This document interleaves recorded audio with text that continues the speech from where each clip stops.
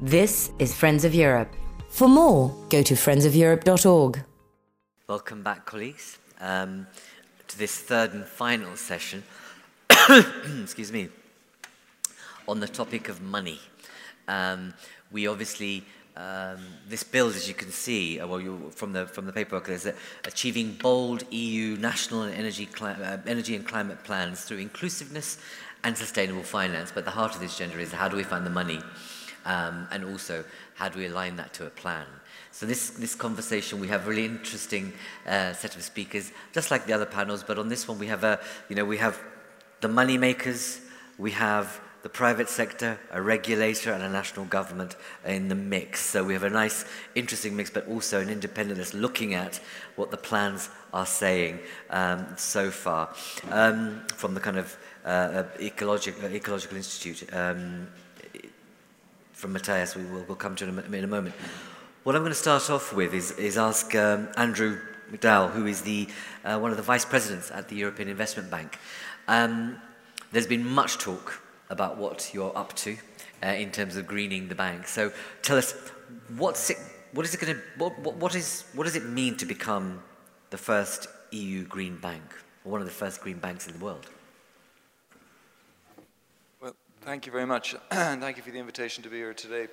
When you said the money makers were here on the panel, I'm not sure if you were referring to the EIB. We don't make that much money.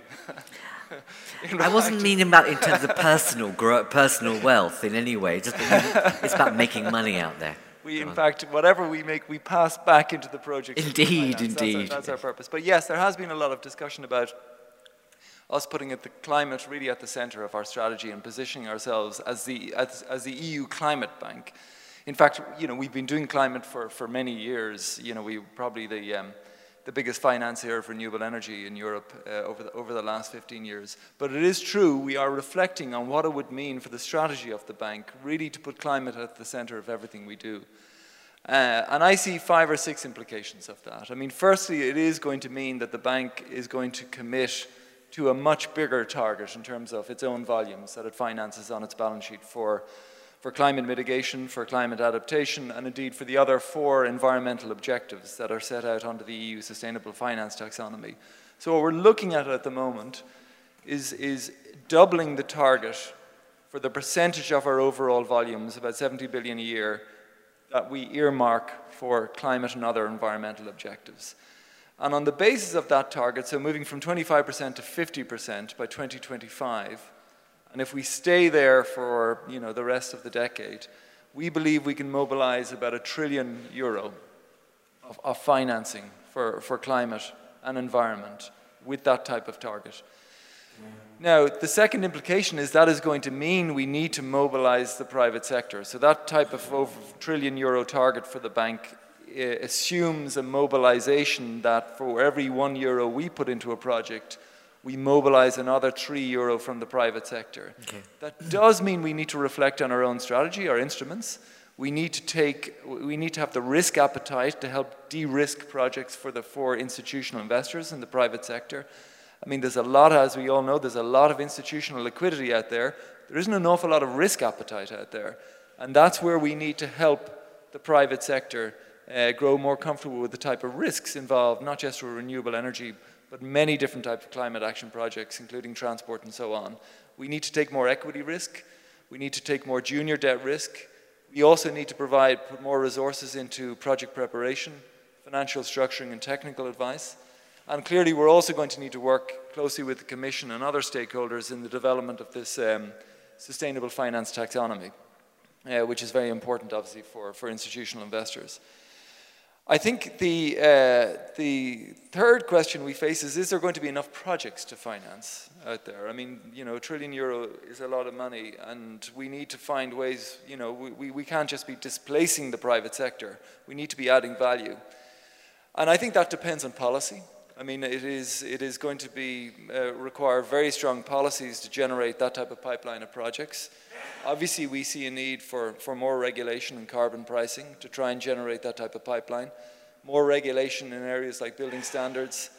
The auto sector is going to be very critical. What will be the future of the internal combustion engine? That will generate in itself a huge investment pipeline to replace the whole infrastructure around the ICE. Obviously, energy market regulation is also crucial. Carbon pricing is also fundamental, though, to generating a pipeline of projects. We've already seen, since the ETS was reformed, the emissions trading system, and the carbon price has gone from €8 a tonne to €30 a tonne approximately. We've already seen a much bigger pipeline of renewable energy projects for the bank in particular. So broadening the ETS to new sectors and also making it credible that the price is not going to collapse again is really important for investors. Two other quick issues. Paris alignment. We can't just make a commitment that on one half of our financing is going to be for very good things, and the other half of our financing, can go into anything, including fossil fuels.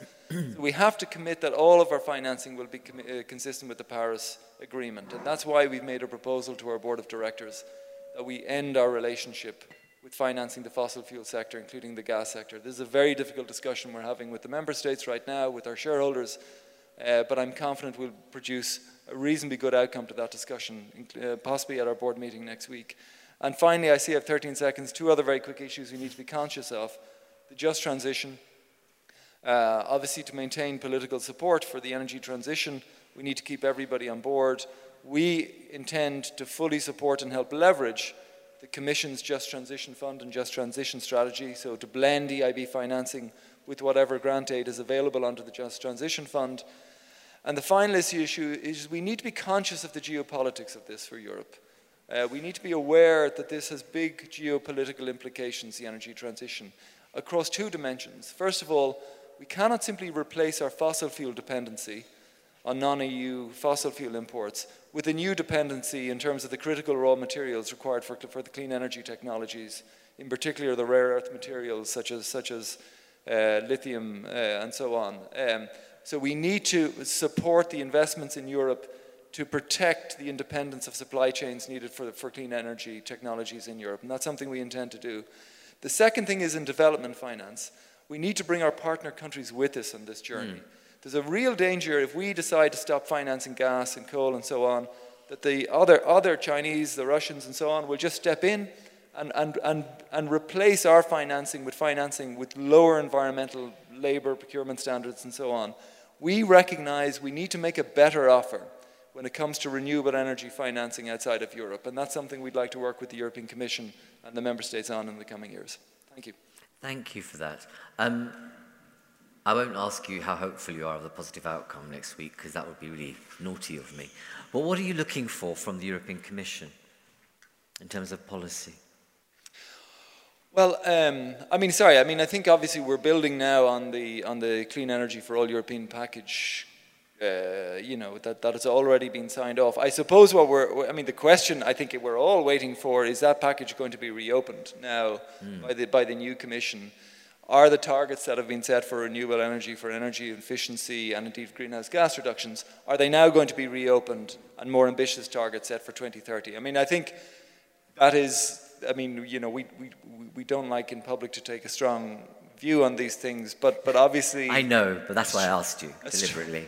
A stronger policy would generate more projects for us to finance. I did mention obviously the auto sector in particular. I think the question facing Europe is are we going to continue to support the internal combustion engine for another 10, 20 years, or are we going to accelerate the move towards other technologies? That is a matter ultimately for regulation. I don't think this will ever be solved just through price signals and so on. No, indeed not. So that's a key question, and obviously that generates a whole investment pipeline for the banking finance. Yeah, it's almost like taking the fear out of the system that if you're going to, ban or regulate on the engine, that actually if there's a positive opportunity through alternatives, and as well as job growth and economic growth, it's always just seen as a high-risk stake approach for politicians, but they're not thinking through that you could spin it in so many different, not spin it since it's cosmetic, you can actually, with justification, say there's an opportunity there for economic growth. for sure. I'm going to turn to, on the matter of policy and plans. Mateusz, you're from the, you're head of the climate at the Ecologic Institute.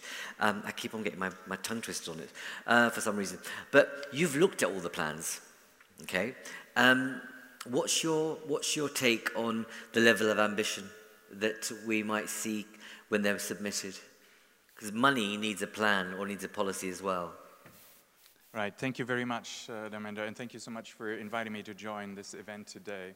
So, indeed, a team of researchers from Ecologic Institute, together with partners from Klimact, Belgian environmental consultancy, financed by the European Climate Foundation, had the chance to analyze the 28 draft plans that were submitted at the end of last year / beginning of this year.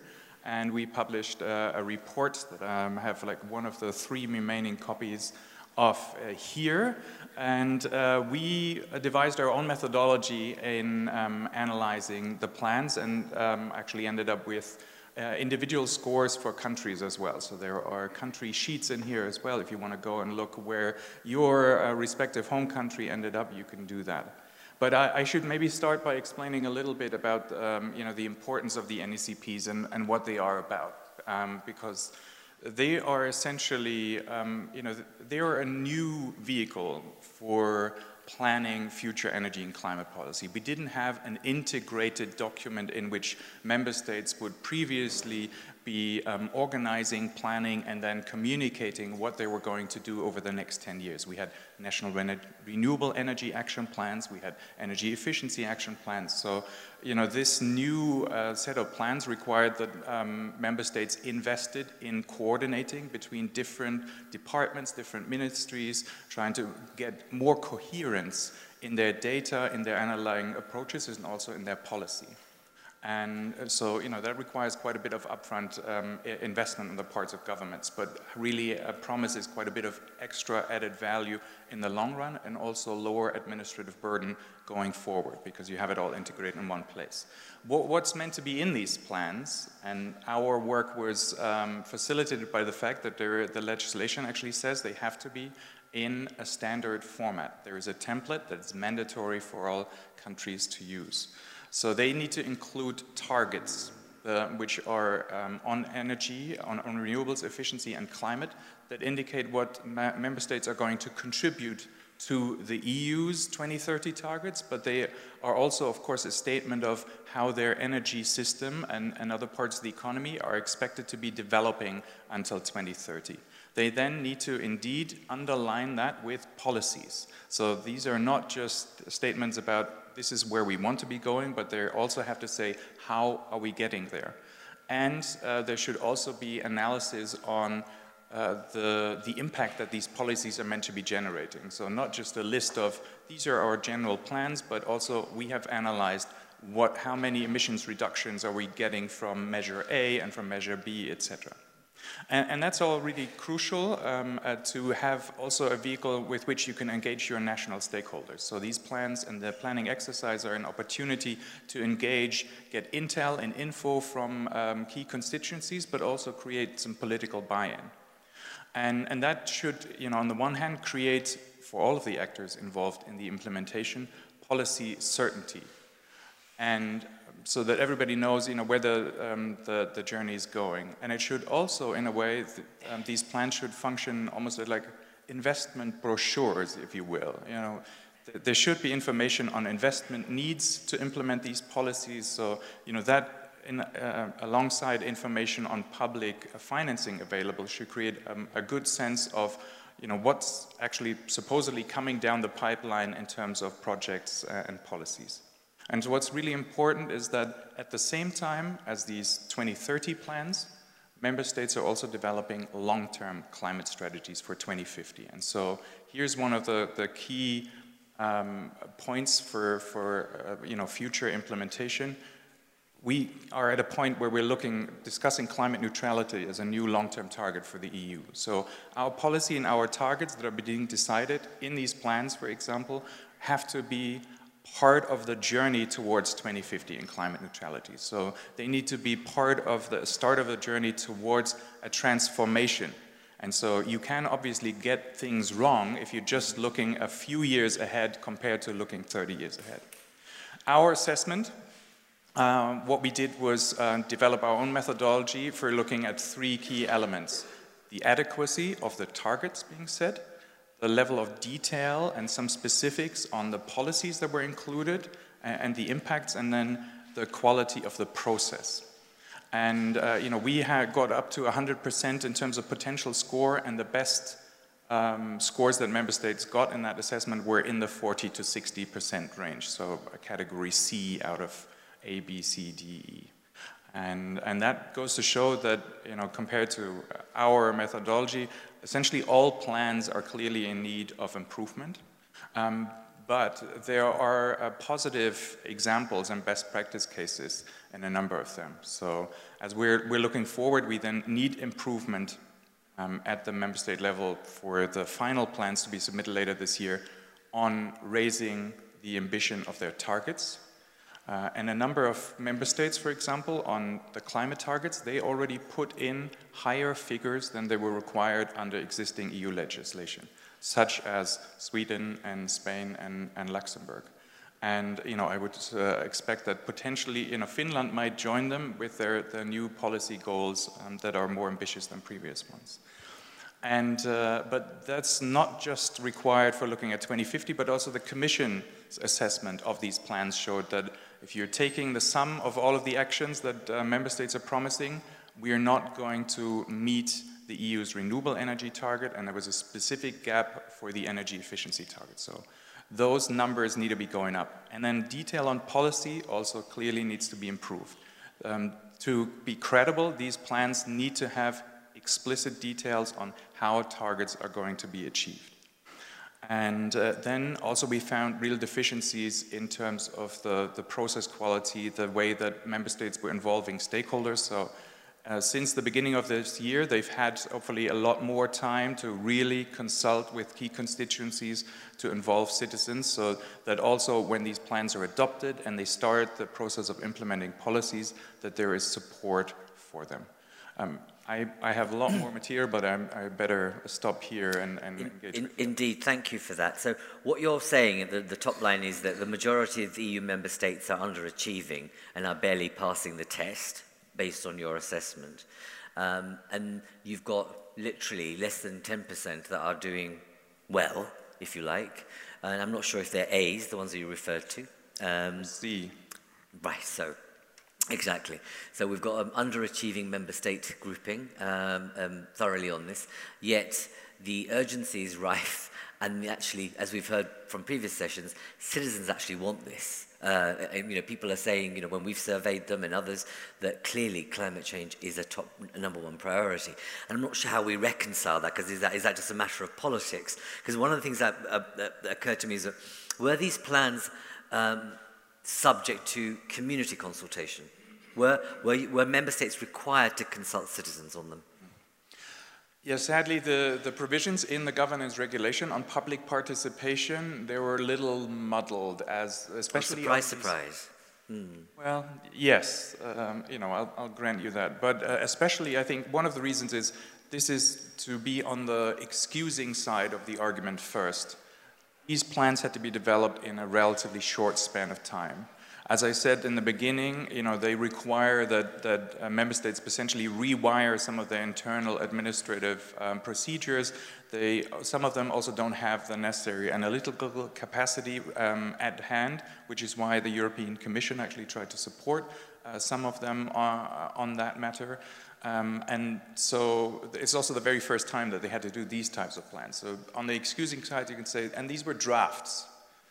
But at the same time, of course, the Commission was meant to analyze them, and if the drafts are incomplete, only halfway done, then you cannot really judge whether they amount to something that's a credible policy statement going forward. So what I would see is necessary going forward, also after the submission date, is that there is a clear follow-up process to see whether member states in their final plans have done significantly better. So the Commission, which doesn't really have a strong mandate to, again, in 2020, issue like a verdict on the plans, I think there should be scrutiny and a check on whether now targets and policies, but also the public participation has been improved, because for final plans, public participation was mandatory. On the draft plans, it was more optional. Okay, all right, that's good to know. So, and have you done your own scorecard in your report? Could people go to and see actually who's the bottom C and the top C? Yes, because they're all undershooting. You can. My home country, Germany, came third last. But another example being, you know, Well, I mean, politically, Germany unfortunately took a very ominous turn by supporting the East in not reducing the ambitious targets in the first place, which is more a reflection of the politics back home, unfortunately. Yes, but if I may add, it's also an example of where, you know, policy and you know, government thinking can change in the span of just a couple of months. Germany did not support climate neutrality as a new EU goal at the CBU summit, and you know, essentially a few weeks later at the June Council, they started coming around. And we now have with a new government package that at least has more specifics on policies, etc. So I expect that the final plan will look a lot more complete than the draft did. I mean, I think it would be quite interesting that to make. I think the public dimension of this is really important, and it would be really. I think it would be really important to enable people across Europe to see how governments are actually shaping up on this, because that will create a level of engagement, but also debate, and perhaps the momentum for politicians to actually do the right thing. Before I bring in a member state, and that's Lena, thank you for being here for Finland. Any reactions to what you've heard so far? Right, gentleman here at the front. It's making its way to you. Please do introduce yourself.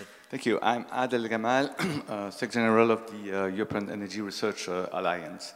Thank you very much for your reference to the report. I would just like to know, as a sign of the, I would say, the level of thoughts that went into this draft report, what was the level of relationship or consistency between the strategies in the different plans, from the countries on different plans, and the strategies in terms of research and innovation?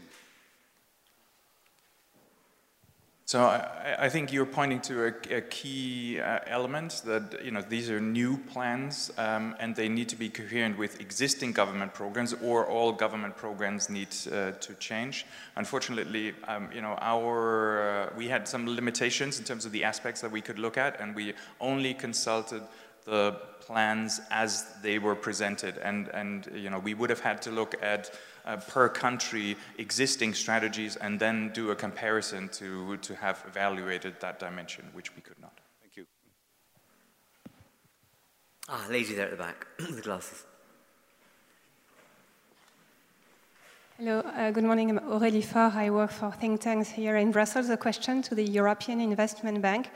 I would like to understand a little bit how the balance will be struck between the criteria, the lending criteria, and the need also to, as you said, you need to have projects. So where is the balance between strengthening the climate lending criteria and also making sure that there are available projects either for refurbishment or for expansion? Thank you. Do you want to go for that? It's a good question. It is. I mean, we you know, the more stringent our criteria, you know, sometimes the more difficult it is for promoters to work with us, and this is a constant issue that we face. But it is part of the DNA of the bank. Is that, I mean, basically our business model is to pass on cheap financing costs on the basis of the fact that we're a public, you know, a AAA rated public finance institution backed by the member states of the European Union. We can borrow very cheaply, and to pass those financing costs on to promoters, but only where they meet certain standards, and to push promoters into meeting higher and higher standards, whether they be environmental, labor, social, and so on, and the quality of the projects. That's the whole philosophy, is that they get the benefit of our cheap financing, but the project has to be pushed hard in terms of the quality of the project. Just the link with regulation is very important. I'll just give you an example. So we didn't do very much energy efficiency financing up till about 7-8 years ago. And then the Energy Performance of Buildings Directive came into place, which obviously set this new near zero energy standard, member state by member state, for new building construction. As well as the requirements for retrofit, when a deep retrofit is taking place for a building, what the minimum energy efficiency improvements have to be. And over that period of time, over the period of about 4 years, we quadrupled our energy efficiency lending from about $1 billion a year to about $4 billion a year, primarily driven by that directive. So this is where this link between our lending and policy, you know, is a very clear illustration. And our question now is, what's next beyond the near zero energy building standard? That's now the minimum regulatory standard for new buildings, for public buildings and for private buildings next year. But already, you know, architects are going beyond that, and they're thinking, okay, it's not just about the operating performance of buildings, it's about the lifetime performance of buildings in terms of, is a building carbon neutral on a lifetime basis when you take into account the inputs and the recycling of the materials. And that's the next, so you know, what we now need is a new standard against which to condition promoters in order to access EIB financing. That's just in the energy efficiency area. But that's the type of stronger policy and stronger regulation that we're looking for. Thank you for that. I'm going to move to Finland. Lina, Director General at the Finnish Ministry of Environment. We've just had this depressing assessment of the plans up to this point. But Finland, I believe, has, you know, stands out a bit more than the others. But what are the drivers and obstacles for Finland to achieve some of its relatively bold, ambitious plans on this agenda? Thank you, and regards from the very northern member state. So Helsinki got its first snow, last night. So the climate is rather different there, and that is perhaps one aspect that is influencing also our let's say, policies. We are an example, I think, of a member state who indeed is going through a rapid change or acceleration of the policies. And this is actually putting us under quite a challenge. So the original National Energy and Climate Plan was, of course, submitted under the draft, under the previous government, and the then relevant scenarios and targets. And then on 6th June only, we got then the new government program approved. And the government program of Antti Rinne, Prime Minister, is very ambitious on climate. So we want to become carbon neutral, climate neutral by 2035. So quite much more ambitious than what was the target before. And also continues, and the carbon negative soon after that. So clearly we want to ensure that also that the EU is getting to the carbon neutrality by 2050. All in all, the whole government program is enormously ambitious, and we have very much difficulties now to match it with the plan that we need to submit for Christmas to the Commission. And I have to disappoint the audience that it will not reflect the current government ambition. The time is simply too short to give all the reliable scenarios and plans and actions that need to be achieved. So it will be something halfway. We will mention the government program and the new targets, but it will not reflect that totally. But I mean, you asked about the drivers and obstacles then. I think that wide support in the society, really that the civil society, the voters, they are really strongly for strong climate action. And there's traditionally a high trust in government, in officials, in science. Finns are rather well educated, so I think all this helps in really seeing that now we need to move, we need to have a radical change. Finns see also the business opportunities. I think they see the opportunity of being a front runner. Circular economy was mentioned in the previous panel. Finns have already been advocating that as really we want to be the front runner in the circular economy, and we see a lot of potential how that can really also help us in becoming carbon neutral. And of course also for the government, for the country itself, for its branding, yes, we see that even in a small country, high in the north, up in the north, can show, leadership and have even a global influence by being the first, being the brave. And also really important is that all the actors, that we need all action at all levels, in all sectors, everybody from citizens to schools, to research and innovation, to the industry, energy sector. And they have already been mobilized. They have not been necessarily mobilized by the government program, but they have already been taking action, and they are basically all working on their own roadmaps and plans, what they want to do on their sector or in their constituency. Mentioned church, for example. So they think how to become carbon neutral. Cities and regions, absolutely critical for this action. But then there are obstacles. And luckily I have only 1 minute left. That's okay. Because I don't want to focus on the obstacles. That's all right.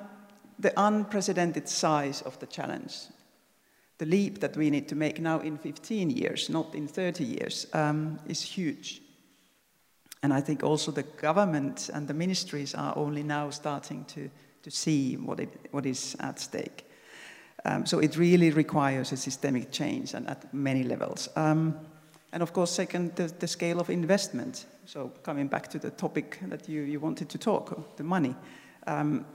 Energy sector, the transformation that we need to have there, or the transport system. I mean, it's quite daunting figures, at least from the government perspective, especially when the economic situation is not necessarily getting much better in the coming years.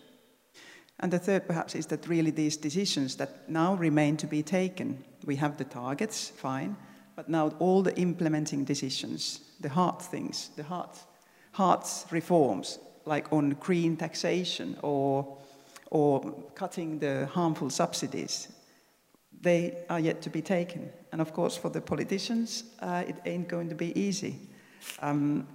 We have also our own fossil fuel, the peat. We still have it being combusted for energy production and heat production. And that needs to be phased out. But it is a very, very painful point for some of the parties and citizens. And of course, all these change has to happen in a fair and just manner, regionally and geographically and socially fair way. So yes, we have some work to do. Indeed. I mean, before you went on to the challenges, I thought to myself, we should all move to Finland. You painted such a fantastic picture, despite the only cold thing, the issue would be the cold. But I wonder, in the plans that you're submitting, are you going to reorganize how government works in order to deliver this? There is already... I can't tell you why, because if you continue to function as you always have, the question in my mind is that if you're going to have more ambitious targets, don't you need to reorganize government to be able to deliver it better? Well, I think one asset is that we already have is that our government, we have a small country, we have small ministries, and there is a strong tradition of working already together, coordinating strongly. Basically, all our EU positions have always been coordinated pretty well between the ministries. It's not always the case, by the way, in the member states. And of course, now the climate policy being such a cross-cutting, wide, important, I think all the ministries basically, really also even the defense and others, they have really taken it. And we have a system already, and actually also established in our current Climate Act, that will need to be now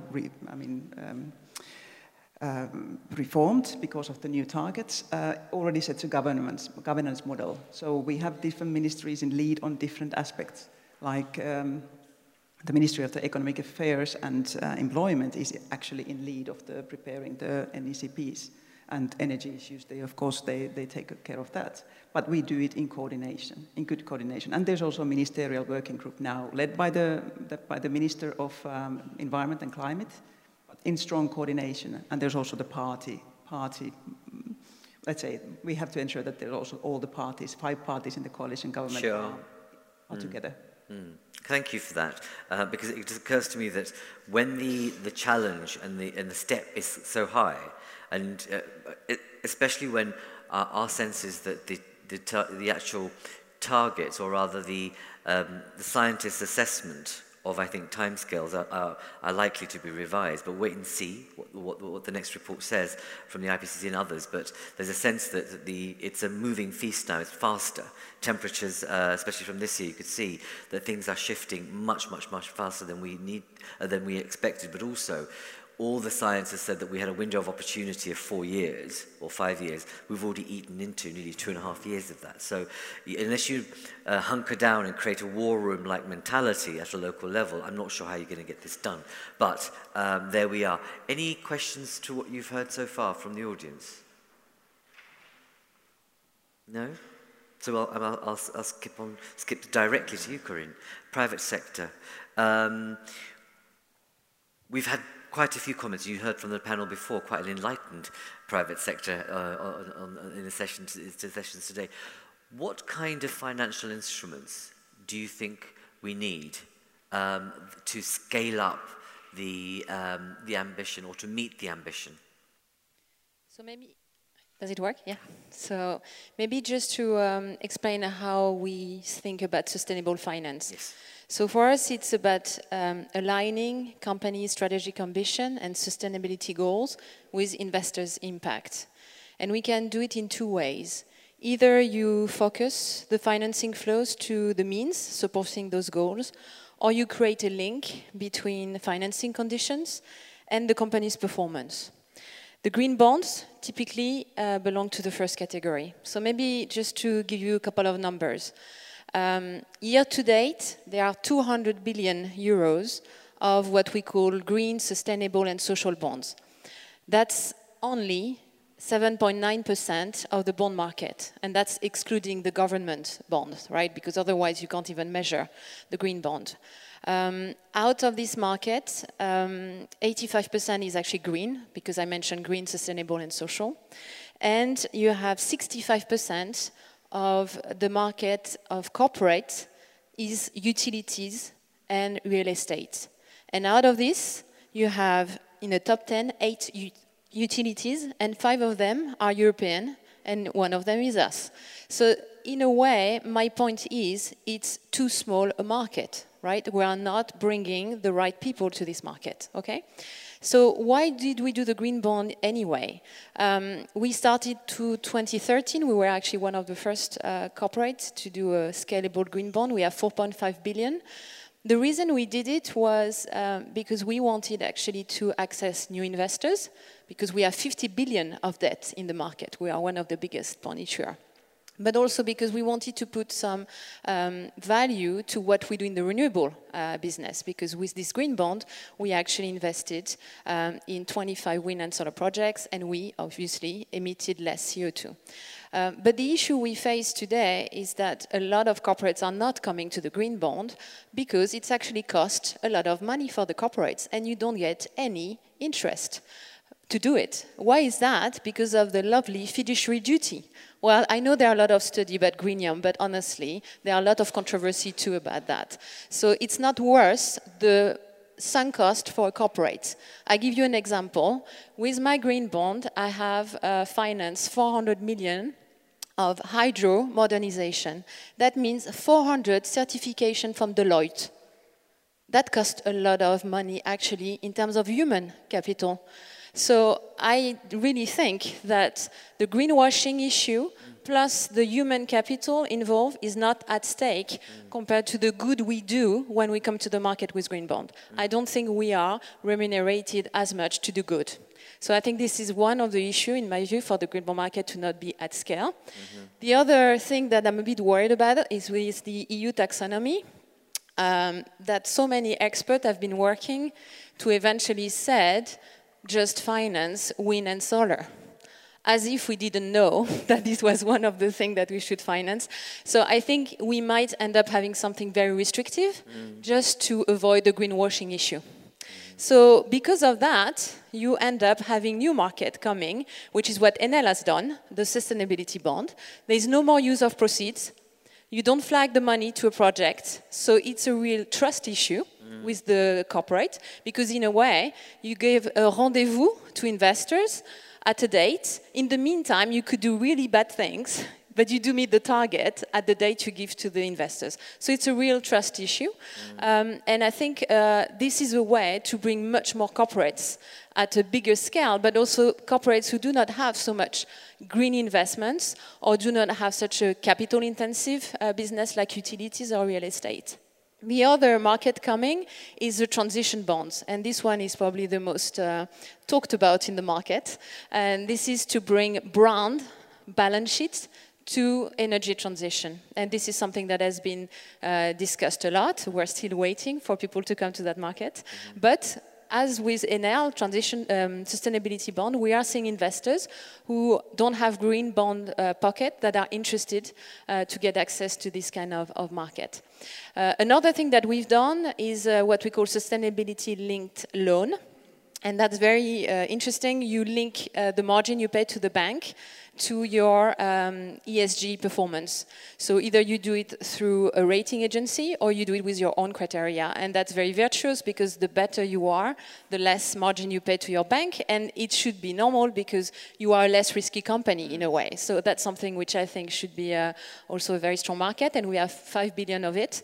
And we think this is also an interesting way to do more, in a way, with what you have as a sustainability strategy. Go back to the green bond issue again, in terms of, on the one hand, it has a huge potential, if done in the right way. What would you think, what would you like to see specifically done around it, from both a commission point of view, if they, you know, but also the banker next to you? Well, clearly, I will let you come back, don't worry.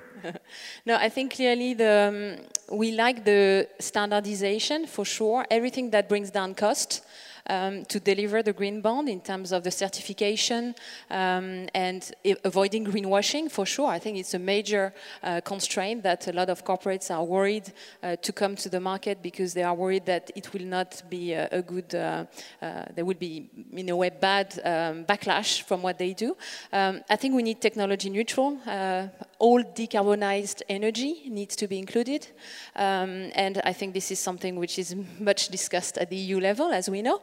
And of course, I think we also need to ensure that investors' reporting expectations are at the right level too, because you cannot imagine the number of people working in corporates just to do reporting for investors on something that sometimes they don't never look at. Okay, so there is a balance that needs to be found between investors' expectations and what corporates can deliver, because you cannot justify operational need to work, right? And I think this is also important if we want the finance department and the sustainability department to motivate new projects within the company. They need to have the ability not to see it as a reporting machine.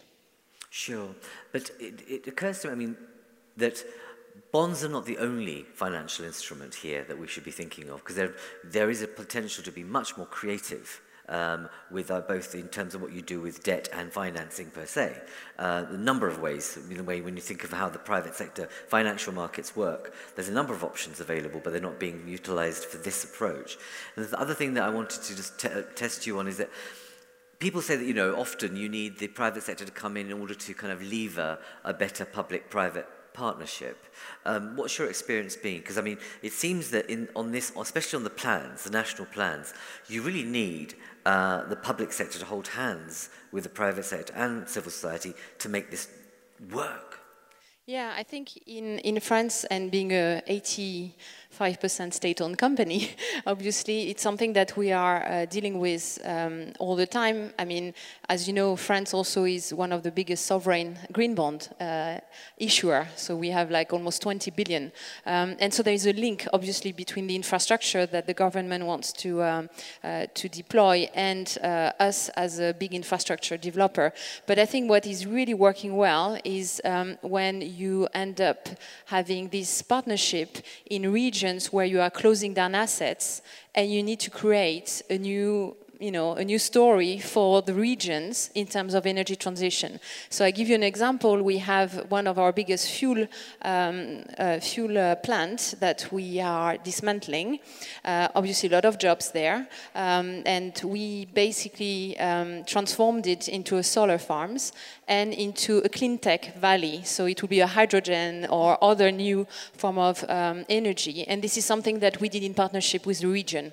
So this is really, for me, the way we can work together, because they need to do their energy transition. They need to have the just transition that we mentioned, and that needs both the private and the public sector to discuss this plan together and put the money at risk as well, because when you do this, you don't earn anything. You are taking right? risk, yeah, absolutely. And that just occurs to me, in terms of the fossil focused countries in the East, let's say, in the main, there surely has to be more creative ways in which you can create financial instruments that aid the transition process, more than what you've just described. But you could actually think more creatively at the national state. How do you finance, but using a ROI and a risk profile that is not going to crush the justness of the transition? But perhaps not an answer for you, but you might want to think about that at some point. Do you want to respond to that issue? Well, just very briefly, I mean, I agree actually with everything Karen has said about the challenges facing the green bond market, and obviously there is a need for common standards, common taxonomies. It'll become quite a political process, as we all know, as to what's in those taxonomies. The only point I would make about the cost of running that, and so we've been doing green bonds for about 12, in fact we were the first ever issuer of green bonds. We've been doing green bonds for about 12 years. I think we've a bigger portfolio than any other institution in the world. It is expensive, the certification, the reporting, the accreditation, and so on. But finally, in the last 2 years, we've begun to see the greenium on the market, the green bond premium. In other words, our investors are now willing to pay more for our green bonds than our standard bonds. I don't want to exaggerate, it's not huge. At about 7-8 years, it's about 7-8 basis points of a yield difference between the green bonds and the standard bonds. But in the current interest rate environment, that's very interesting. When we're raising 60 to 70 billion a year, that starts to become significant amounts of money. And the reason why that is because they're under huge pressure, the investors, to show they're holding sustainable bonds and green bonds in their portfolios. That is only going to increase with the taxonomy and with the reporting obligations that asset managers and other institutional investors are going to have. So that is now beginning to cover our costs in terms of running green bond programs.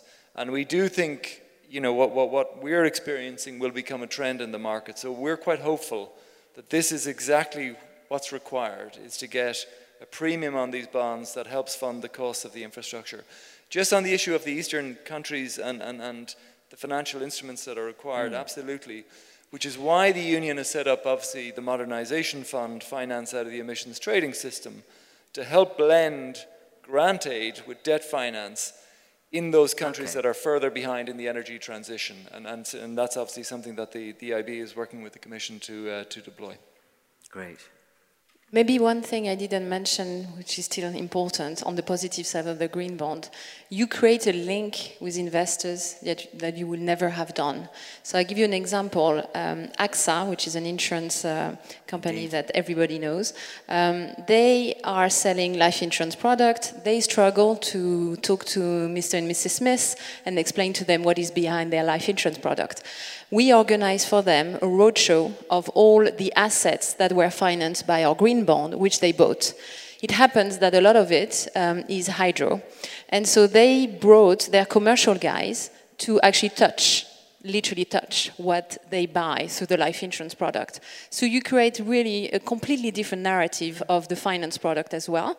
And what is interesting is that means also that the end investors, when they know that they are financing renewable energy, which is 10 kilometers away from home, they actually are more resilient to the bad performance of the product. They don't want to sell it because they know this is actually an infrastructure that is close to from home and that is renewable. So I thought that was quite interesting. Thank you. My goodness, we've got so many enlightened private sector people on today. So I wonder if this is turning a tide. But let's move to regulation, shall we? Annegret, you're president of the Council of the European Energy Regulators. How green is your regulation of energy? Yes, let me try to explain this a bit. And I would like to connect to what previously was what was said previously in the panel, in the second panel. We have the legislation, and now it is time to implement, and that is mainly the regulator that is implementing then.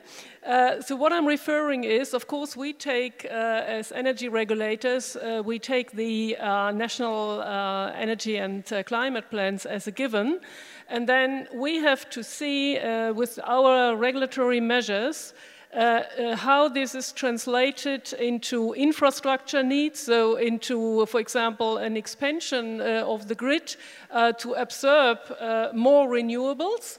But also to look at alternative options, flexibility options such as storage or other possibilities to limit the infrastructure needs. So that's the whole package, and the regulators are usually involved in this with the network development plans. So of course the operators provide them, but at least in Germany the regulator sets the different scenarios for the energy mix on the demand side. So that means that we can include in these network development plans the projections with regard, for example, to the share of renewables, which then is ultimately then translates into how many additional infrastructure do we need, what alternative options are there to deal with the increasing share of renewables as one of the important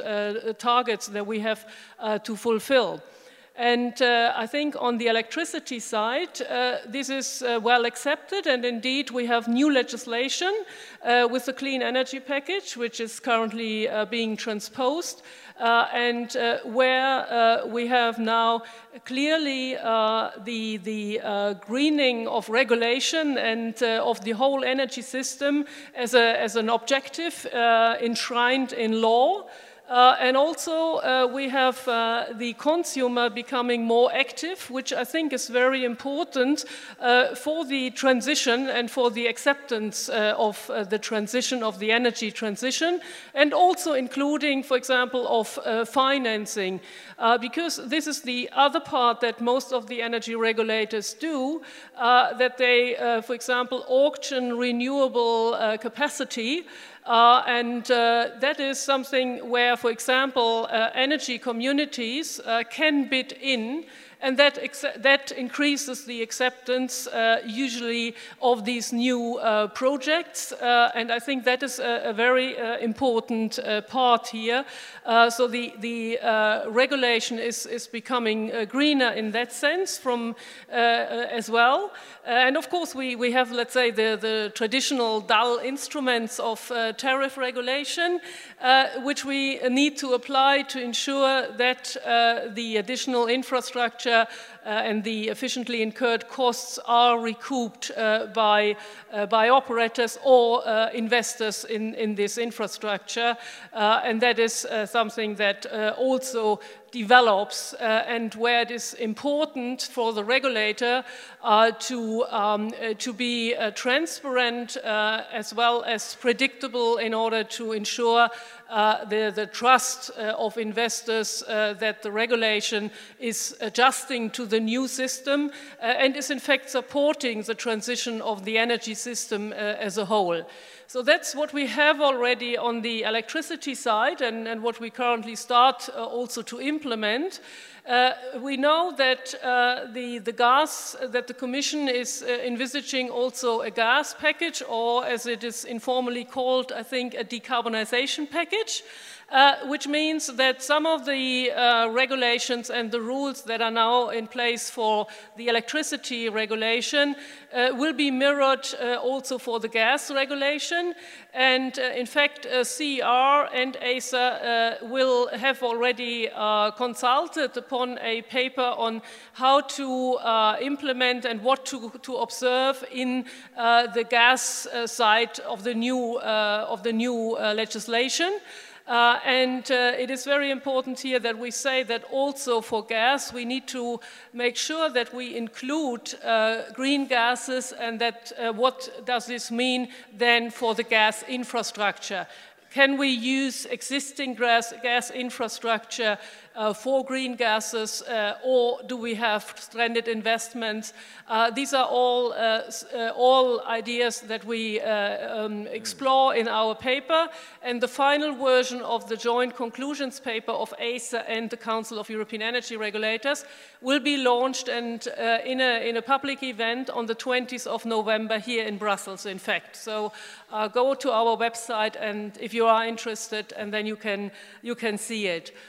Final word maybe on where we also see a need or where we think that it is becoming greener is on the distribution level, yes. So that the grids also become smarter. And that means that we use the tools of digitalization which improve the functionalities of the grid, and which then also allow the consumers to actually make use of the new options that they have according to the package, maybe some peer-to-peer trading even, and in general becoming more active, and with this then also reducing their bill, which I think is an element of, again, making sure that no one is left behind, and that the transition is also supported by energy consumers. And I think that is really a change of perspective to a more consumer or customer-centric model, away from the, let's say, old-style operator perspective that the regulator had in the past. And I think that's a broader approach. And of course, regulation is always linked to ensure that the market works. That is something which we also see in the clean energy package. Thank you for that, because you've kind of preempted a couple of issues I was going to raise with you. But if you could say a little bit more about the consumer side, because regulators are not well known for taking a consumer-led approach. They usually are a kind of a supplier-led approach. But I'm interested to know, because one of the issues is that consumers find it very difficult to navigate the grid in any way, and even if they are, let's say what they want to trade, it will be a quagmire for many people. What are you going to do to both make the grid, perhaps, let's say, not only greener, but more consumer-friendly? Consumer-friendly, yes. So the basic idea is indeed that consumers can switch more easily. So as CER, we are publishing a lot to explain to consumers indeed on their rights, and how they can easily switch, which gives them more, let's say, power to navigate, as you said. Mm-hmm. I think that is the first aspect. And then, according to the new legislation, the consumer also in the future has the right to, if they want, to get a so-called dynamic pricing contract, which means that they are linked to the wholesale trading, to the wholesale prices. Of course, this means that they are also exposed to, let's say, reductions as well as increase of these prices. But the idea is here that the consumer can more easily adjust and then change the behavior in the way that they can use, let's say, more consciously the energy, and this would translate ideally then in a reduced bill. because what we saw in the past was that wholesale prices were quite low and were depressed, were going down, but these reductions of prices did never reach the consumer. Yeah, so there was the trickling through didn't happen, and we hope that with this instrument there is a possibility that this becomes more transparent and thus facilitates active participation of consumers. That, of course, then also means, for example, if you have an electric vehicle, that you decide on when you recharge it, and that then may insert also more stability into the grid. So you see the system is more of a two-way system rather than the old kind of just in one way and just looking as the consumer as a sort of ratepayer. So consumer becoming more active in that sense. That's the idea behind it. And of course, when does all this start happening? Well, currently the Electricity Directive is being transposed by member states. They have, I think, until end of next year. Ooh. So, yeah, it takes some time, but some elements are already... Are you hopeful this will be available across the Bs, across the 27? Yes. Probably by then? Yes. So it will work more efficiently. Some countries, so the energy market was probably likely to work more effectively than the single market on this occasion. Yes, we hope there are also a number of measures to increase cross-border trade, because that also should have a net benefit, absolutely right. Mm-hmm. Ideally also consumers would be able, let's say, to profit more from these from the internal market. Okay. And in some member states, especially in the Nordic, they already have a Nordic market, as far as I understand, and consumers can already use dynamic pricing, and I think it is accepted to quite an extent, and works in the foreseen sense. And we need of course, to ensure that then the retail markets are also well functioning, yeah, because otherwise consumers will not profit. Thank you very much. I recognize that we've got really techie in the past 20 minutes, both in terms of money and regulation. But are there any questions from the audience before I wrap up? Because we're just on time, about to get to time. We have a question here. Anybody else? No? Okay. Gentleman here at the front. Again, please do introduce yourself.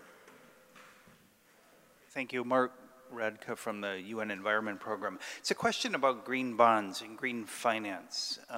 Arguably, it might be utopian, but we would all look forward to the day when all bonds are green, or all finance is green. And I think when you said all EIB lending Paris compatible. So the question is, should we be worried that what makes a green bond attractive depends on the continued existence of a dirty bond, or whatever its alternative would be? Is it a transitory thing to a different state, or are we kind of building something up that we're going to live with, and by not really thinking through the next step? I'll give it a go. Difficult question. What's clear is that climate is I suppose, in a sense, opening up a discussion about the greatest market failure that exists in finance at the moment, in finance, investment, and market economics. And until carbon pricing fully captures the externalities associated with the environmental damage caused by the consumption of fossil fuels in particular, investors are going to want to find some other instruments to distinguish between good investment and bad investment, between investments that, in the absence of full carbon pricing, try to mitigate the effects of fossil fuel consumption, or try to find other forms of investment that aren't subject to those same externalities. One can envisage an era, perhaps in the not too distant future, when carbon pricing so fully reflects the externalities associated with climate change that green bonds for climate finance may no longer be so attractive. But then you're going to look into other externalities and market failures, including other environmental damages associated with various investments. So I think it'll be a catch-up. It'll be a catch-up to try and provide market mechanisms that make all financing sustainable. But we'll always be trying to catch up because I think the market will always be, I think there's now such a great sense of the environmental crises, not just in climate, but in water, in other areas, that I think there's going to be a market for sustainable finance for some time to come. Thank you. Yeah, I think in a way, the sustainability bond is supposedly to help that, in the sense that if you do believe that a corporate has a credible carbon neutrality target, Paris aligned, and their strategy and their sustainability goals are all aligned, then the use of proceeds should not be needed, because you should trust that all the money is supposed to reach that goal. But we're not there yet. So I think one of the interests of the green bond as well is the fact that there's a lot of talk about additionality. When there is pressure, and we all have pressure on our profitability, and I used to be a CFO, and so I was asking my business unit to cut CapEx sometimes. You don't cut the green bond CapEx, okay? So the money is there.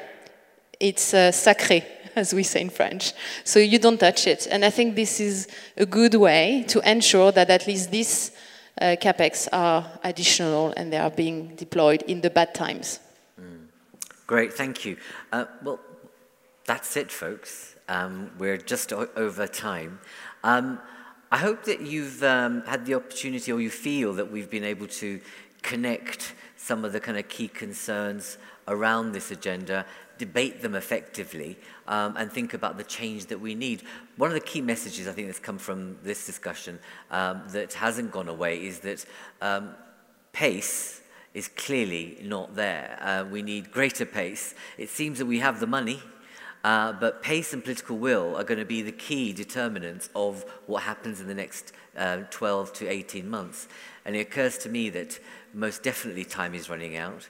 I hope that we don't have even worse climate implications next year, in the sense that when we think of the temperatures we experienced this year, I hope that we don't have to have a Titanic moment before we actually act. But let's see. But what we do know is that people on the ground, citizens, are asking for more and better. And let's hope that citizen will can really define political action in the next coming months, but also in the term of the new EU mandate. Thank you all very much for your time. Let's thank our speakers in the usual way. And on your way out, I highly commend this document. It's called Vision for Europe. It's our take on what we think the top 10 recommendations should be for the new EU mandate. And we have some very bold suggestions on what we might do on climate. So I would urge you to pick up a copy and have a read. I hope you find it of interest. Thank you all very much.